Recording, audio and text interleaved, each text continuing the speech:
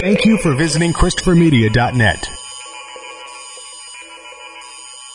Christopher Media, let's make some noise. Welcome to Beer Nuts, a weekly excursion into the world of craft beer, brought to you by MichiganBeerGuide.com. And now, here are the Beer Nuts. Oh, you said it, buddy. Here are the Beer Nuts. Like 6 of us tonight.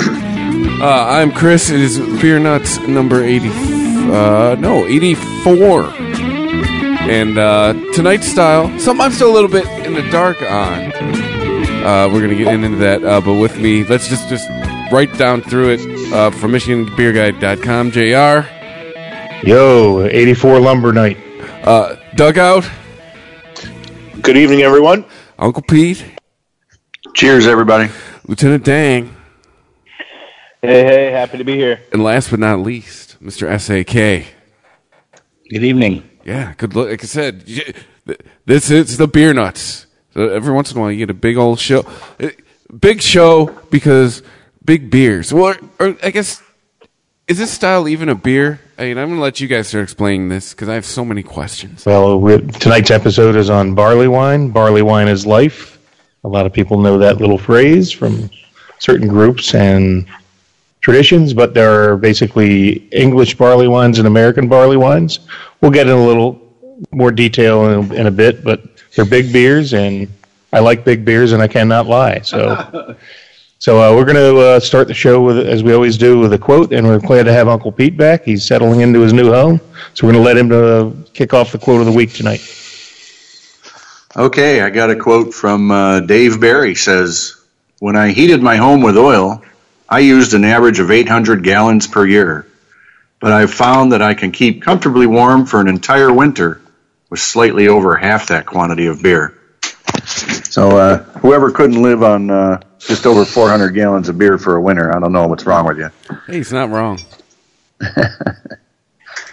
Well, we won't need 400 gallons tonight because barley wines are big beers, and that's the only thing I know about barley wine is high ABV. Like, I guess let's start right with the first obvious question I've always had. Is this a beer or a wine? Why is it called barley wine? Oh, no, it's a beer. There are a lot of high-alcohol beers out there, but barley wines are some of the strongest beers, going from about 8 to 12% or more. Before IPAs and stouts took over the craft beer scene, most beers are 4 to 5%. Well, barley wines are way up there, and their strength is closer to that of wine instead of beer, so that's kind of why they got that barley wine name. But make no mistake, there's no grape in its barley, so wine is a term normally attributed to grapes. To get these high ABVs, brewers usually use a lot more malt, barley, to ratchet up the original gravity, and a lot more sugars. Sometimes they'll be amped up with other adjunct ingredients and more sugar. So we'll get in a little bit in a little bit, but I think everybody's thirsty and excited about this. So I believe Dugout is going to kick off with the first beer, and I love the name of this beer. I'll let him introduce his beer. All right, from Weyerbacher Brewery. That's Pennsylvania, correct? We have Blithering Idiot. And Blithering Idiot is 12%. Real quickly, though, I found the history of barley wine interesting. I mean, originally from Greece, and it predates by a few hundred years the use of hops. So obviously it was a lot different. But it was known as Christinos Oinos. So that was barley wine.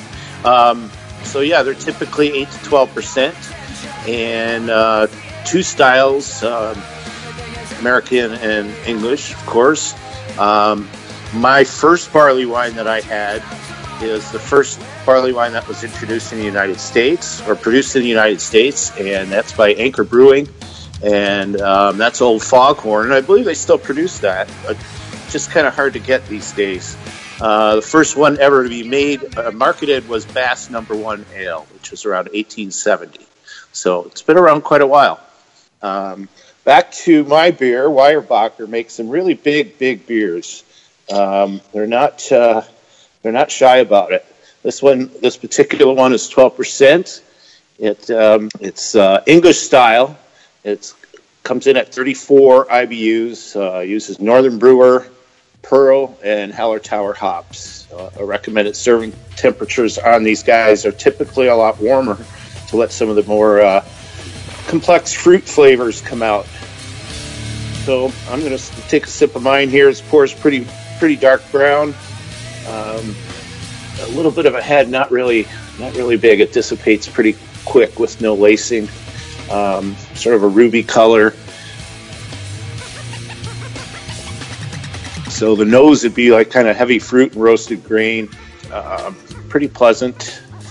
And the taste is you get a bit of alcohol burn up in the front, but compared to a lot of other Weyerbacher beers, it's not bad. This is very drinkable right now, and it's produced in, I believe, December of 2017. So yeah, really a lot of nice earthy spice and roasted grain, maybe a little bit of rye or kind of peppery. Just finishes off fairly sweet with almost like a taste of toffee on your tongue.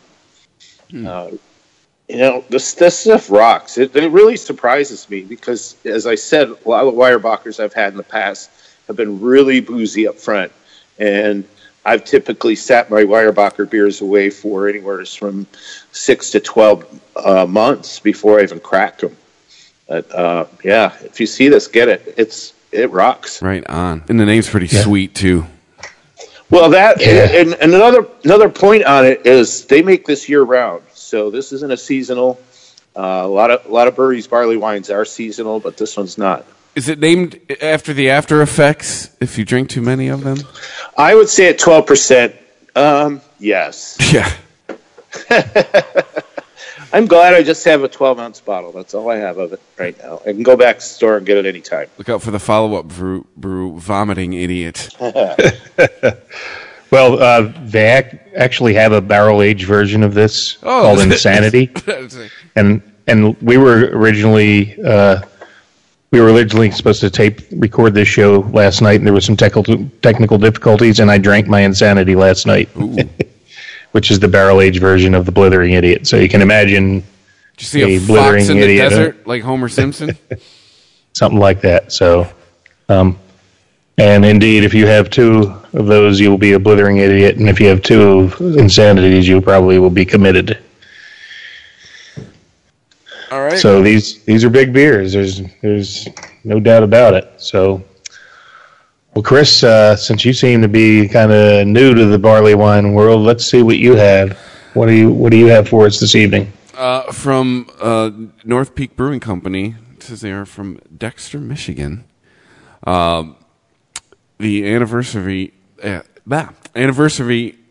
going to say this one more time. Anniversary American Barley Wine. It says it's their special 20th anniversary brew. It's 10% ABV, 95 IBUs. Reading from the bottle, right out of your playbook here, JR. To celebrate our 20th year, we've brewed a special American barley wine named Anniversary. Thank you for your support, and we look forward to sharing many more beers together for years to come. Cheers to you from all of us at North Peak Brewing Company. All right. It says, mine was from late August 2017. It's still delicious and half gone already. I poured it... kind of a real light foamy head, dissipated really quickly. Color is, we're somewhere between brown and amber, but you could see through it. The nose, it's really sweet and hoppy.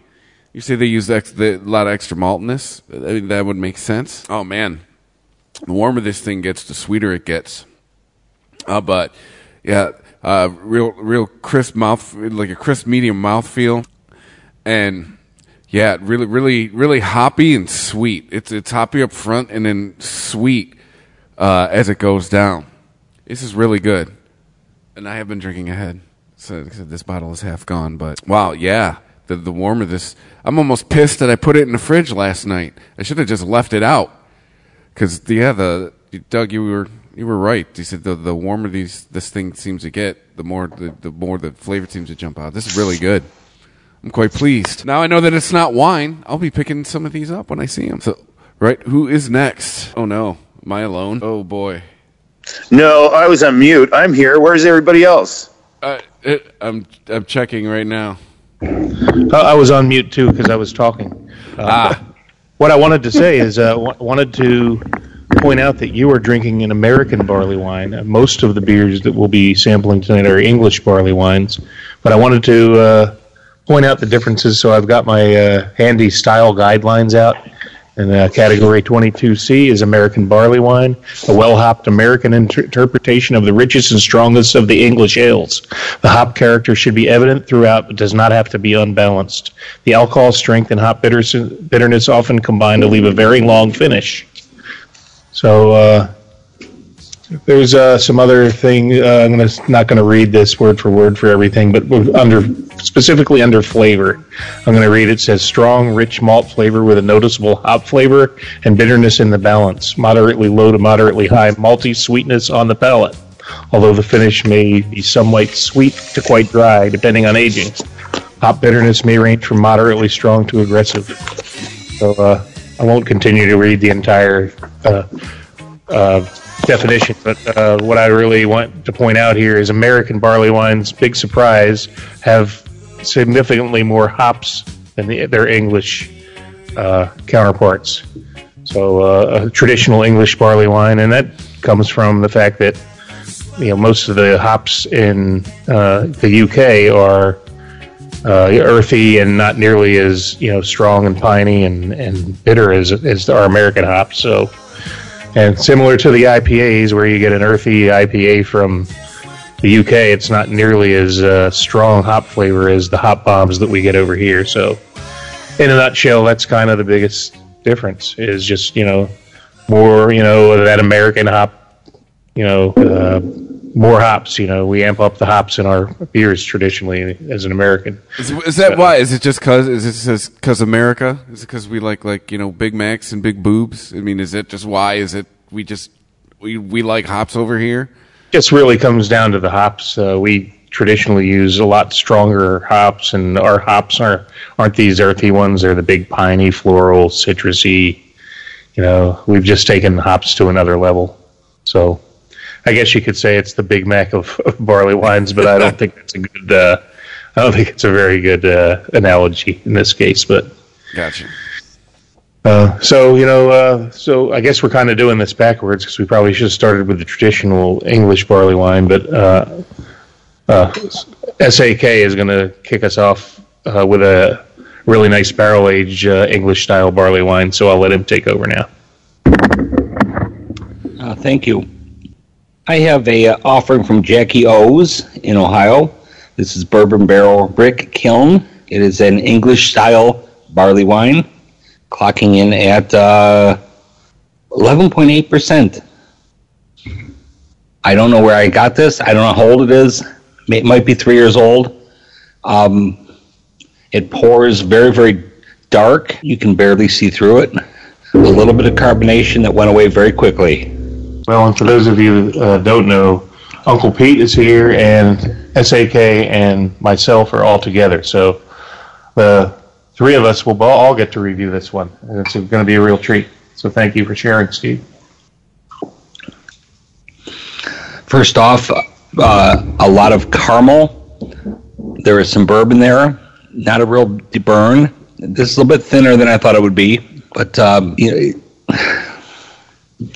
just very complex, very, very rich. Uncle Pete, what do you think? Sorry to put you on the spot. Okay. Yeah, I poured a little bit in my glass, and it poured thick, very quickly dissipating head that was slightly off-white. It's kind of a light, very light tan color. But when I put it on the nose, I'm picking up a very sweet, raisiny, sweet kind of an aroma.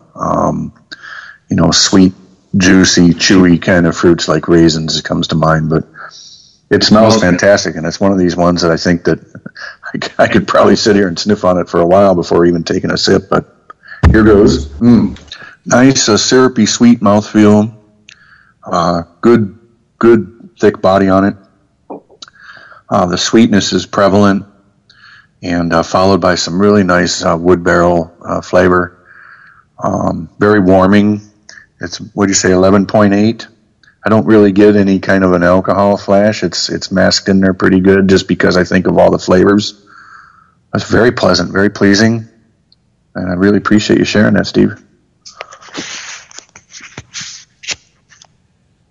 I was noticing and looking some of the beers we were going to drink tonight that barley wine doesn't seem to lend itself to a variety of brewing styles. You know, nobody's brewing it with apples or walnuts or coffee. Any thoughts on why that might be? I don't know. Maybe it's just one of those untouchables that's sort of like, leave it alone. It's fine the way it is.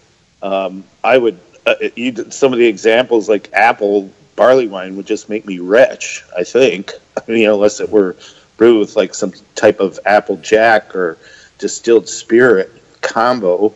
But maybe that's it. I mean, when you start to add like a lot of really bitter hops to barley wine, it turns almost undrinkable. It's too big.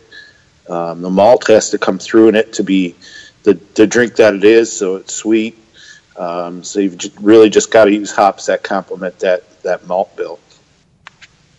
Considering how many things, people put in stouts, obviously mint and coffee and chocolate and vanilla and peppers, it just seems unusual that people would not experiment with playing with barley wines. I don't know. For me, Steve, this one, I appreciate what you're saying about stouts and all of the things we like to add to it.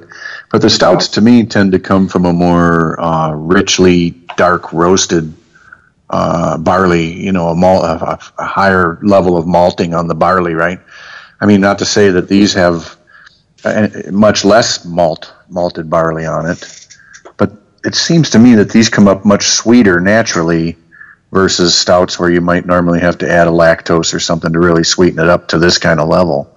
So the complement to the roasted, toasted flavor in the stouts are things like coffees and chocolates and all that kind of stuff, where I don't think it would go that great with a barley wine. And these barley wines are very complex on their own with who knows if they're using multiple different levels of barley in it. It could give it that rich sweetness. Just my opinion, IMO.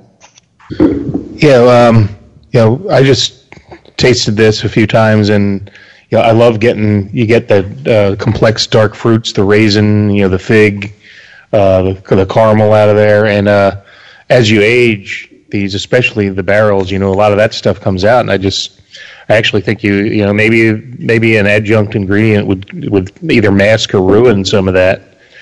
So yeah, I believe this style is it takes some time to brew and mature in the casks, and this is a delightful beer, and I did want to read. I did find a little bit about starting in the 1800s, the brick industry was a large part of the economic development of southeastern Ohio for nearly 100 years. The brick kilns of Athens Brick Company, whose bricks can still see lining sidewalks in Athens, once stood just down the street from our production facility. Brick kiln barley wine style ale is brewed in the English tradition. A deep mahogany hue is accompanied by rich caramel and raisin notes. Light herbal jabs from European noble hops round out the warming brew. So there's your noble hops. Hops are not they take a back seat to this one. It's all about a lot of tons of malt and big alcohol, and it's great for the cold weather. Warm your innards for sure. And this is barley wine season now. As brewers, I actually looked into brewing when I was doing a little homework for this show, and traditionally really not a really complicated ingredient bill. The malt bill is very, you could brew with only just very limited ingredients. It's you want all for an English, you probably use a Maritz Otter, a European malt, and just a little bit of earthy hops. It's not a hard beer. I shouldn't say it's not a hard beer to brew, because to get that high alcohol, you got to boil a long extended boil, and you got to use tons of hops, which can make the match challenging. But as far as having a sophisticated grain bill or complicated recipe, that's not how you make these. So I can tell you, when I brew one of these, I'm going to try to remember to brew it. It's hard to remember to do this, but it's really like July or August, the end of the summer, because then you can put this away, and it takes 6 months to a year to mature to get these complex flavors out. So remind me next summer when it's like 95 degrees out that it's time to brew a barley wine, so it'll be ready for when it's freezing cold up here. All right, so what else is funny is it says English style barley wine, but on their website it says American barley wine, but it tastes more like an English barley wine. And there's a fine line. I guess if you're the brewer, you can call it whatever you want, but the defining thing for me is if there's tons of hops, and this is very malty, I would not classify this as an American. It might be worth mentioning that this is one of those styles that's extremely popular for cellaring. These can stand up, especially the English style, pardon me, can stand up for years to cellaring, unlike, IPAs and some other things. It does not fall off. And people traditionally, I think, like Doug was talking about with his, he sits on it for 6 months, 8 months, a year. This is something that, typically improves with time. I would agree. So this is a good one. Thank you for sharing it. And so we're about halfway through. We have 6 beer nuts and 6 barley wines. So all of us are going to sleep well tonight, especially those of us here that are together. They get to have 3 samples of barley wine. Yeah.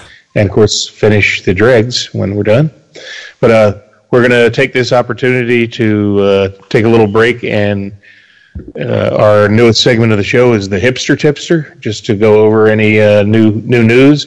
Wasn't a real happening news week in the craft beer world, but one story that we just have to mention is, let me see if I can find where I had that. Well, Uncle Pete seems like one of the all-time best-selling beers has fallen off of the top 3 in the American sales. The big behemoth Budweiser is no longer in the top 3. Oh, no. Aww. The not-so king of beers. The pauper of beers. Yep. But be honest, when was the last time you went somewhere and saw somebody drinking like a regular Budweiser, not Bud Light, but just a regular Budweiser? You got to go to the hipster bars. You'll see it. So what I think it is Bud Light, or by volume, right, is number 1. And then I think it's Coors Light, and then Miller Lite just unseated the regular Budweiser for number 3. Is that right? Yes, I believe that's correct. That just ruined my day. Well, I mean, Bud Light, does it still count? I mean, Yes. It's still Budweiser. No, that's a different. In the terms, Bud Light is the number 1 seller, so we're kind of poking a pot shot at Budweiser, but Bud Light is still Dilly Dilly is the number 1 selling beer in America.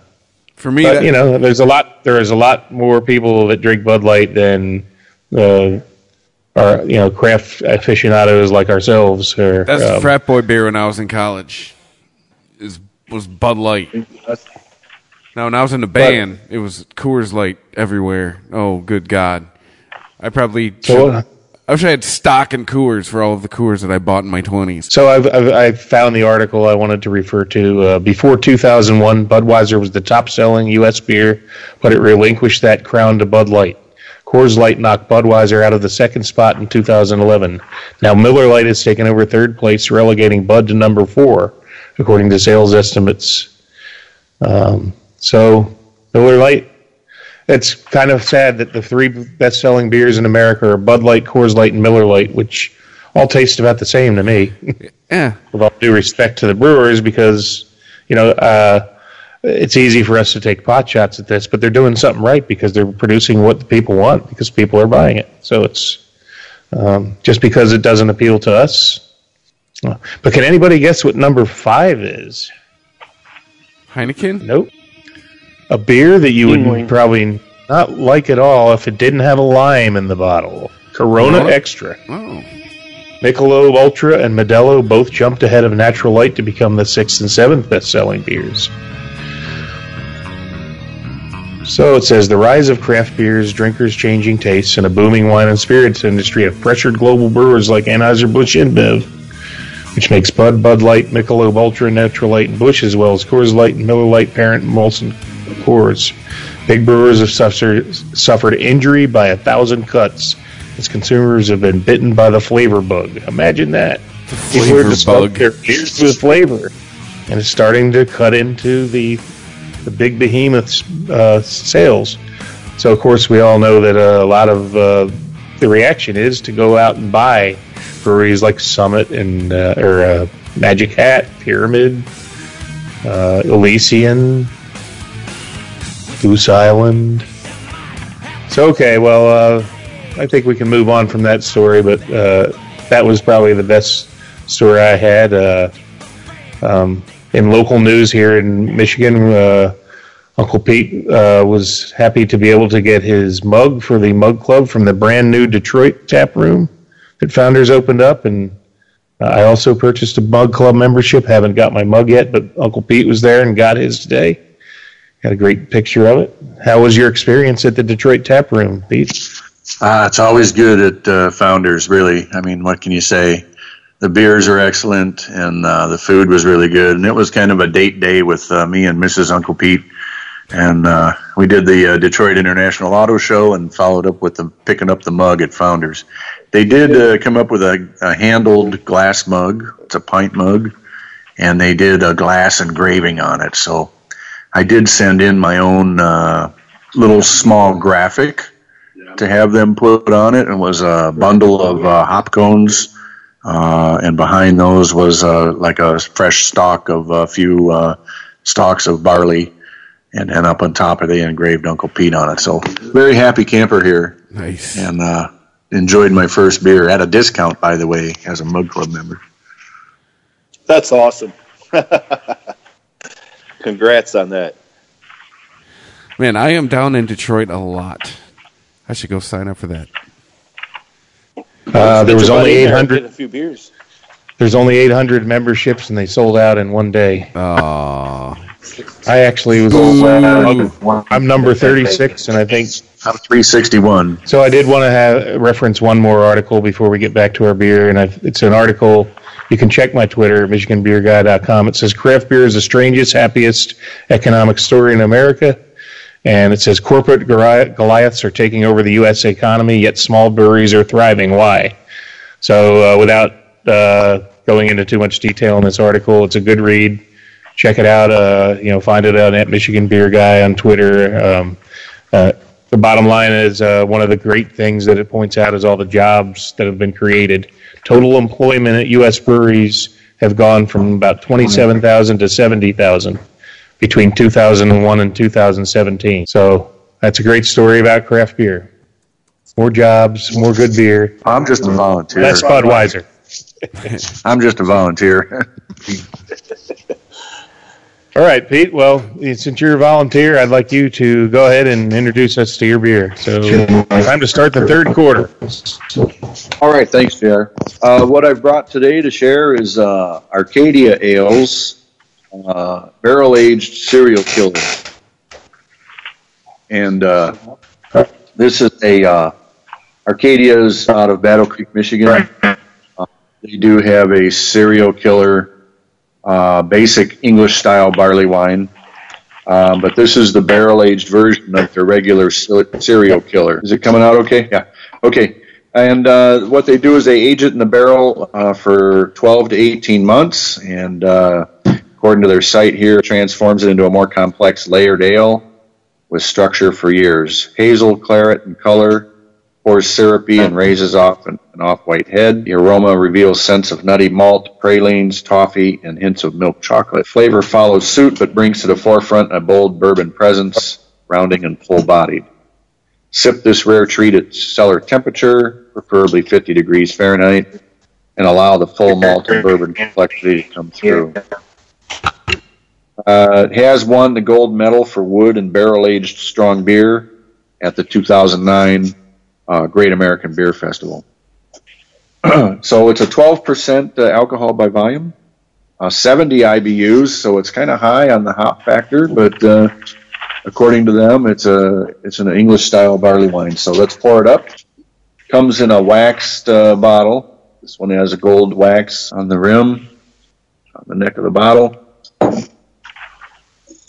And this one is fairly, I'd say a deep amber color. It's not as dark as the one that the SAK poured, the Jackie O, but it's retaining its little bit of head here much longer than the Brick Kiln. Seems to have poured a little less syrupy, but boy, the aromas are rich. Very similar, actually, to the Jackie O's Brick Kiln, with that rich, sweet aroma, syrupy aroma with dark fruits.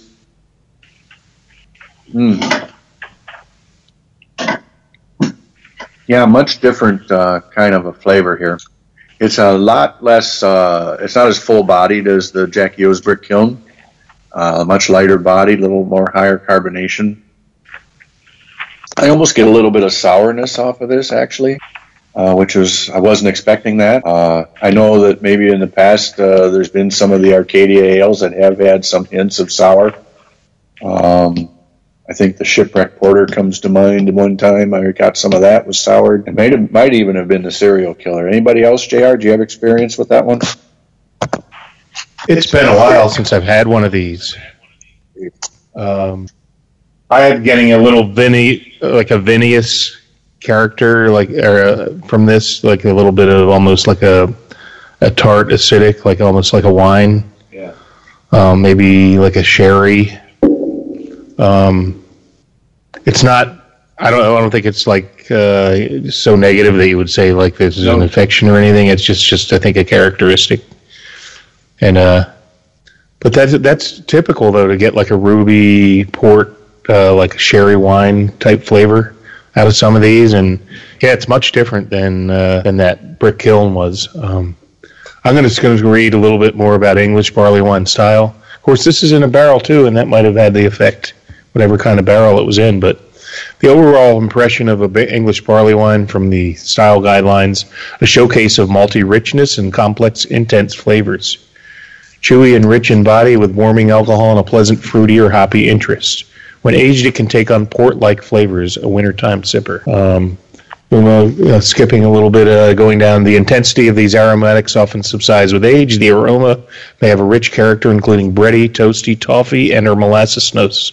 Aged versions may have a sherry-like quality, possibly vinous or port-like aromatics, and generally more muted malt aromas. So it was, honestly, I hadn't read that before this either. So, that's kind of, this is right in there, as the guidelines say. That's what it's supposed to be. I like to read about the ingredients a little bit. High quality, well modified pale malt should form the backbone of the grist, with judicious amounts of caramel malts. Dark malt should be used with great restraint, if at all, as most of the color arises from a lengthy boil. English hops such as Northdown, Target, East Kent, Goldings, and Fuggles are typical. Characterful British yeast. Although often a hoppy beer, the English barley wine places less emphasis on hop character than the American barley wine and features English hops. English versions can be darker, maltier, fruitier, and feature richer specialty malt flavors than American barley wines. I think I am a blithering idiot right now. Oh, you're getting there. See, I started it. I should have gone last with this beer name, right? This has some overlap British Old Ale on the lower end, but generally does not have the vinous qualities of age. Rather, it tends to display the mature, elegant signs of age. So I am done reading for now. Commercial examples. Right. Hey, a little bit about Arcadia, though. From what I understand, these barrel-aged beers like Serial Killer and Shipwreck Porter are the last. They're not going to be doing those anymore. I just read that recently, and they've actually pulled up their roots from Battle Creek and moved to Kalamazoo. They're right down the street from the Bell's Eccentric Cafe. So, literally like 2 blocks away. So they're rebooting. So they are rebooting. Yeah, I heard some disappointment in some people talking about a little bit of the chatter on social media about the move to stop making these. So if you see them, buy them. Let them, just put them away. They're good beers. Well, just a disclaimer: I did hear that the most recent batch of the Shipwreck Porter may have some off flavors. Well, then might want to be careful with that one. But no, I have had some great Shipwreck Porters in the past, but I think the latest vintage might be one to do a little research on before you patronize it. But this cereal color, there is just a slight tartness to it, but I think it's just that vinous quality of, that goes with some of these. So it's definitely it's nice to try different ones of these because, they're all not the same. It's a pretty broad category, but I think what I've learned about them is when you brew them, don't get too fancy with ingredients. It's really just a boatload of malt and all about the aging them, and it's always nice when you can do them, they're great to put in barrels. Because when you're aging something for a long time, you want that barrel characteristics come out well. So I just wanted to point out some of the traditional commercial examples. Burton Bridge, Thomas Sykes Old Ale, Coniston number 9 Barley Wine, Fuller's Golden Pride, and the one that really strikes me is J.W. Lee's Vintage Harvest Ale, and Robinson's Old Tom. But those are like from the old country. But yeah, get yourself a good English barley wine and sit by the fire, and you will be a blithering idiot in no time. Yeah. Okay, so it's time for my beer finally. I'm really happy because it's one of my favorites. And as I said previously, we're going to do the show last night. I did save this one, but the insanity bit the dust last night. So this is a brewery dear to our hearts that you've heard us talk about a lot. The coveted Coonan Brewing in Warren, Michigan, and also Clinton Township, right near Chris's homestead. But this is probably my favorite beer that they make. Well, maybe one of my favorite too, because I love 4D too. But this is the bourbon barrel-aged barley wine from Coonan Brewing. And the particular bottle I have is the 2014 vintage.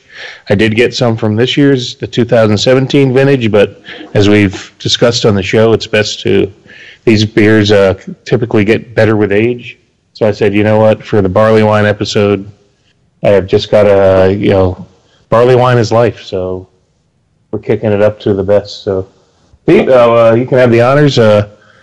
Coonan Bourbon Barrel Barley Wine is probably one of the, one of the top 2 beers that they produce. It's not always available. It's got to be up on things and know when they have it, but you're rewarded handsomely when you find it. So they actually do have a non-barrel aged barley wine available, I believe, now for sale at the brewery. I could be wrong on that, but there was some recently. But this is the barrel aged, the bourbon barrel aged style. So let me get my pour here. And mine too. Here's you can go first, Steve. I'm going to let Steve review because everybody's poured but me. Go ahead, Steve.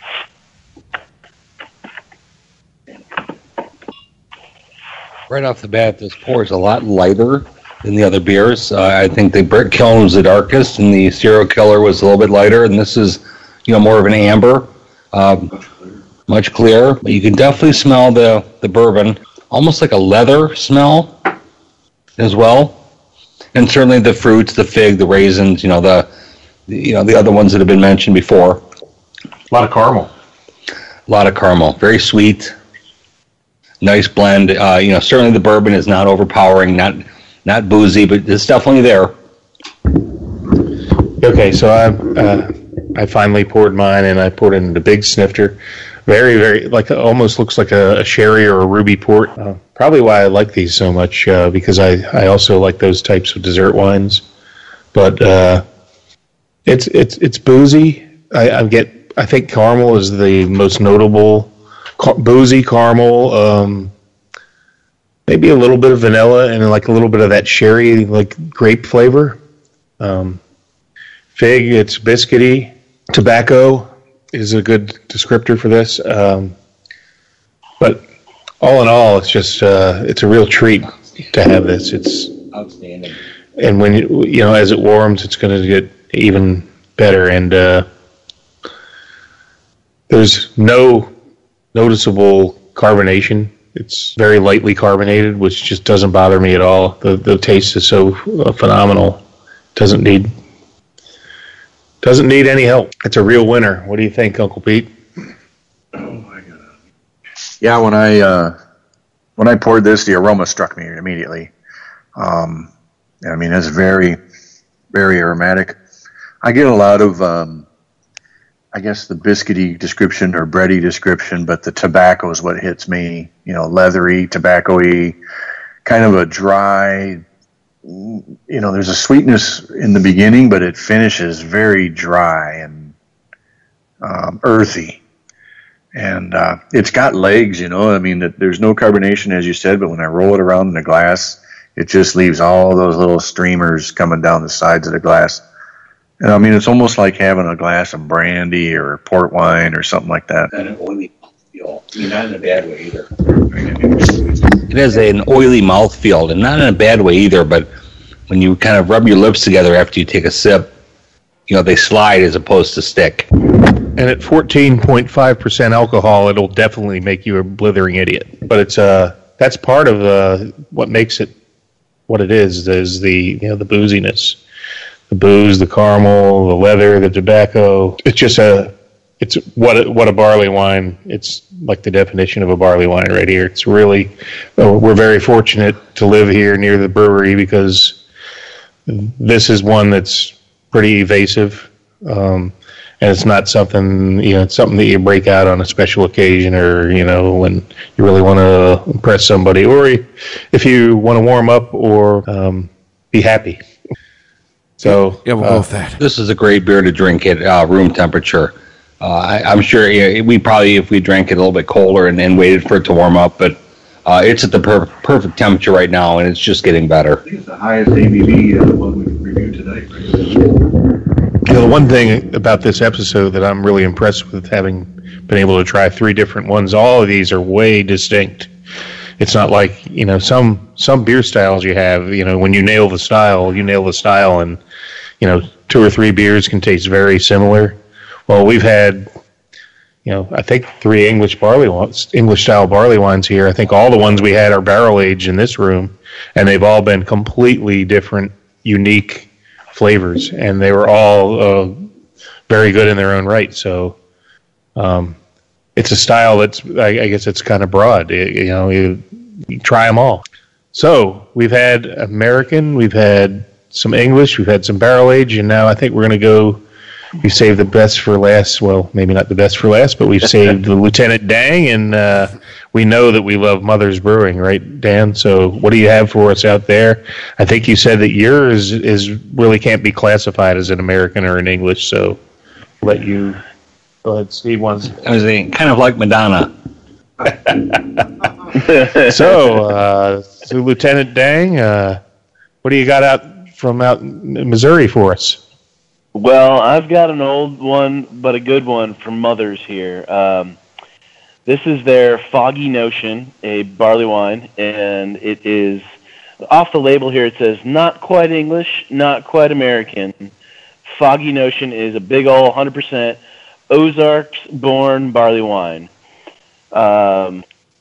It is, so when Mother's first came into existence in, I can't remember if it was late 2011 or 2012, or early 2012. They came out with this as their winter seasonal, and I think it was 2012 they first produced this, and then 2013, and they put it out in 4-packs for kind of like $10 or $11 a 4-pack. Well, then they had this beer, I should say, this beer is, they age it in sherry barrels, and it became hard for them to source the barrels, so it disappeared for 4 years. It was just gone. They're like, yeah, we think we're going to brew it again, and like, oh, we don't know. And then it was kind of like, yeah, we think we're going to do it. And it got a little more promising, but we never saw it. And then so finally what they ended up having to do, they finally found a source that they could import a whole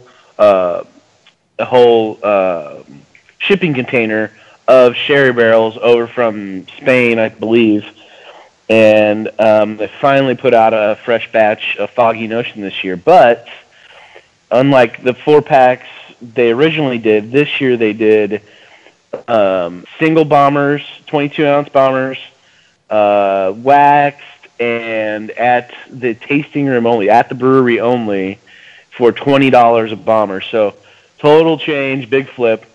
But it's still the same as ever, delicious beer. So makes me kind of think about, in a way, it's a little bit representative of how the shift has changed in the beer market. A lot of people are going more towards event-driven beer releases and trying to maximize their dollars and charging more for them as well. Because, man, I think, a 4-pack of this, 4 years ago, that was a steal compared to $20 for 22 ounces. But nonetheless, here we go. I have the beer here. It's kind of like Old Penny copper color. It's pretty dark. Not a whole lot of light is coming through here. The nose is a little sweet. It's not really hoppy.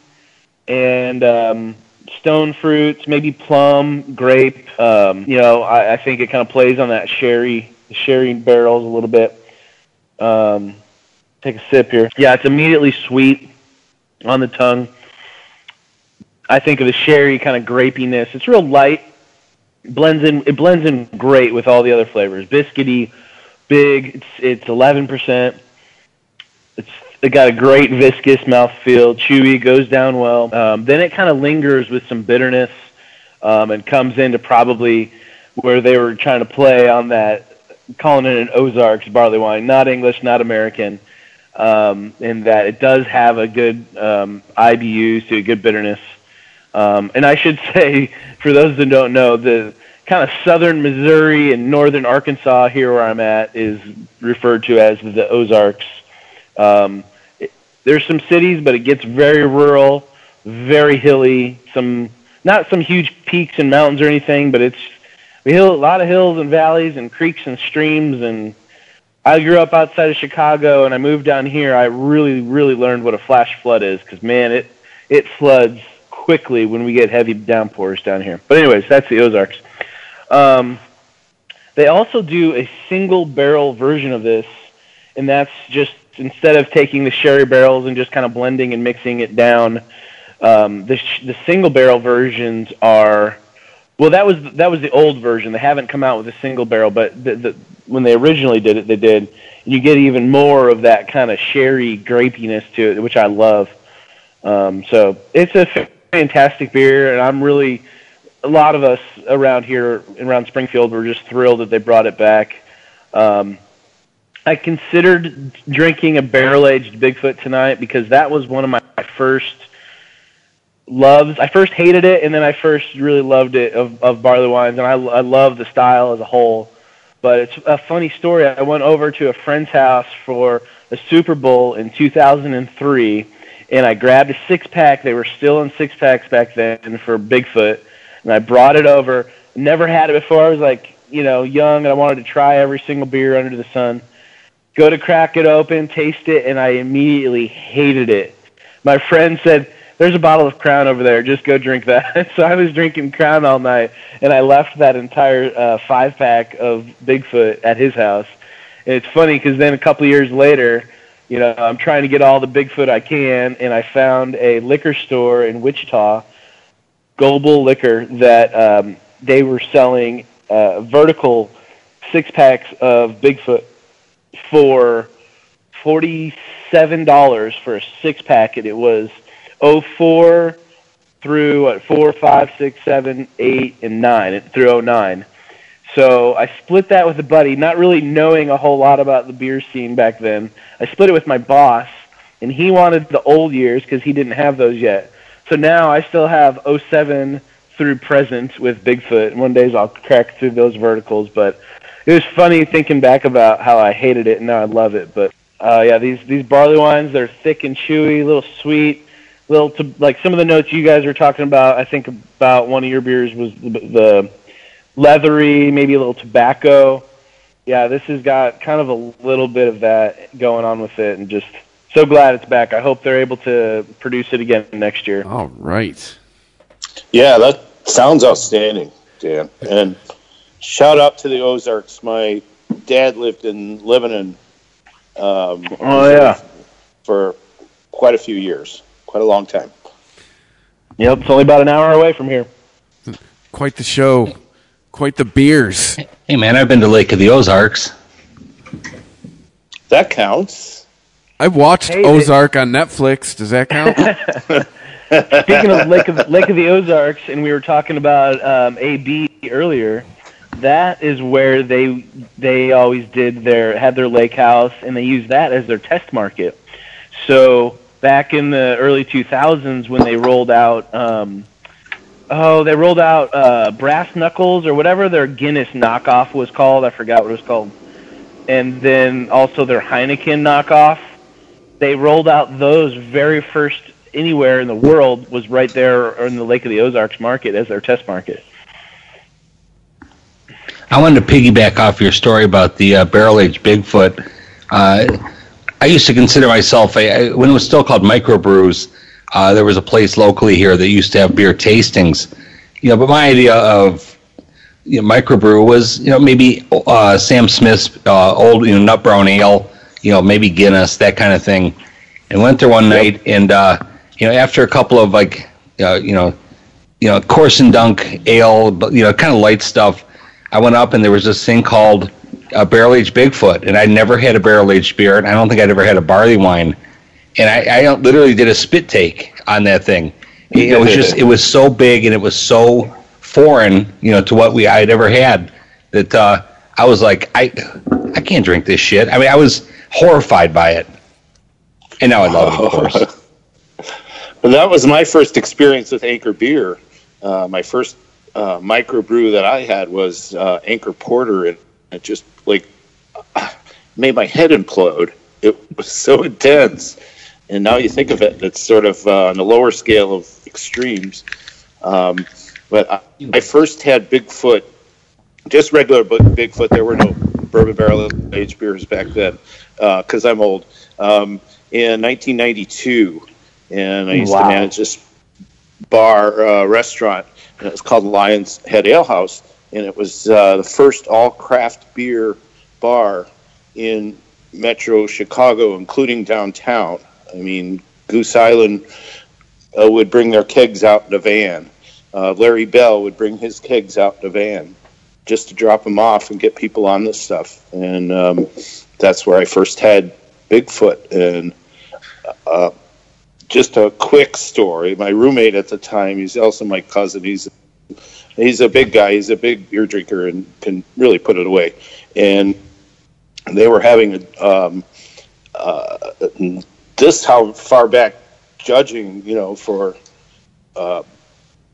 beer events and things like that goes. I mean, this is 1992, and they were having a judging exam in the restaurant during close time, and they asked me to come in and work it, and I told my roommate, "Come on, man, just this is going to be the most boring thing ever." So he just sat at the bar and he downed 6 pints, not just sifters, 6 pints of Bigfoot, and just kind of got up and walked away and disappeared, sort of. After the judging was over, or after the exam was over, all the people were like, I've never seen that before in my life. That's just inhuman. That's amazing. So, fun story about it. I mean, that's early days, early. You think about it. No craft beer bars ever, anywhere. Just that one in the south suburbs of Blue Island, south suburbs of Chicago. Well, my earliest Bigfoot story was right around that early 90s, probably 1990, 91. I worked for a distributor in Northern Virginia that sold Anchor Steam, and one of the other counterparts of mine that I ran into accounts all the time had Sierra Nevada, and I always loved the Sierra Nevada beers back then. Well, fortunately, he had Bigfoot, and I had Old Foghorn. So that was the easiest trade in the world. Every Christmas, we would swap those two. I would get him some Old Foghorn, and he would get me some Bigfoot. And here we are, many years later, still enjoying those beers. I know you mentioned Old Foghorn earlier in the show, Doug, and I wish we had. I actually do have one. It's actually in my beer fridge. I was able to find some this year at Merchants in Dearborn. Let's just say we make it required homework. Find a book. Absolutely, because it's one of the OGs of the barley wine tradition. So, shout out to Anchor Brewing Old Foghorn Ale. So I think that about does it, everybody. I think we're all getting close to blithering idiot status. So time to shut our traps. We're a bunch of old foghorns right now. So yeah, I know, right? I think we usually go around and ask anybody any final comments, but I think right now we're ready to just go to Mexico with our old foghorns. Just make sure you follow us on Twitter at Beer Nuts Podcast. You can email the show, beernutspodcast@ChristopherMedia.net. Thank you everybody who's listened, who's downloaded. It's encouraging. The download numbers just go up and up every week. So I have to thank everybody for that. Now that I'm getting accurate data, like I said, there's way more listeners than I ever thought, and they go up every week. So thank you for that. So JR, let's just go to Mexico. Yeah, public service announcement: do not brew with Tide Pods. Yeah. Barley wine is life. Barley wine is life. That's how we'll end this show. So, as they say in old Mexico City,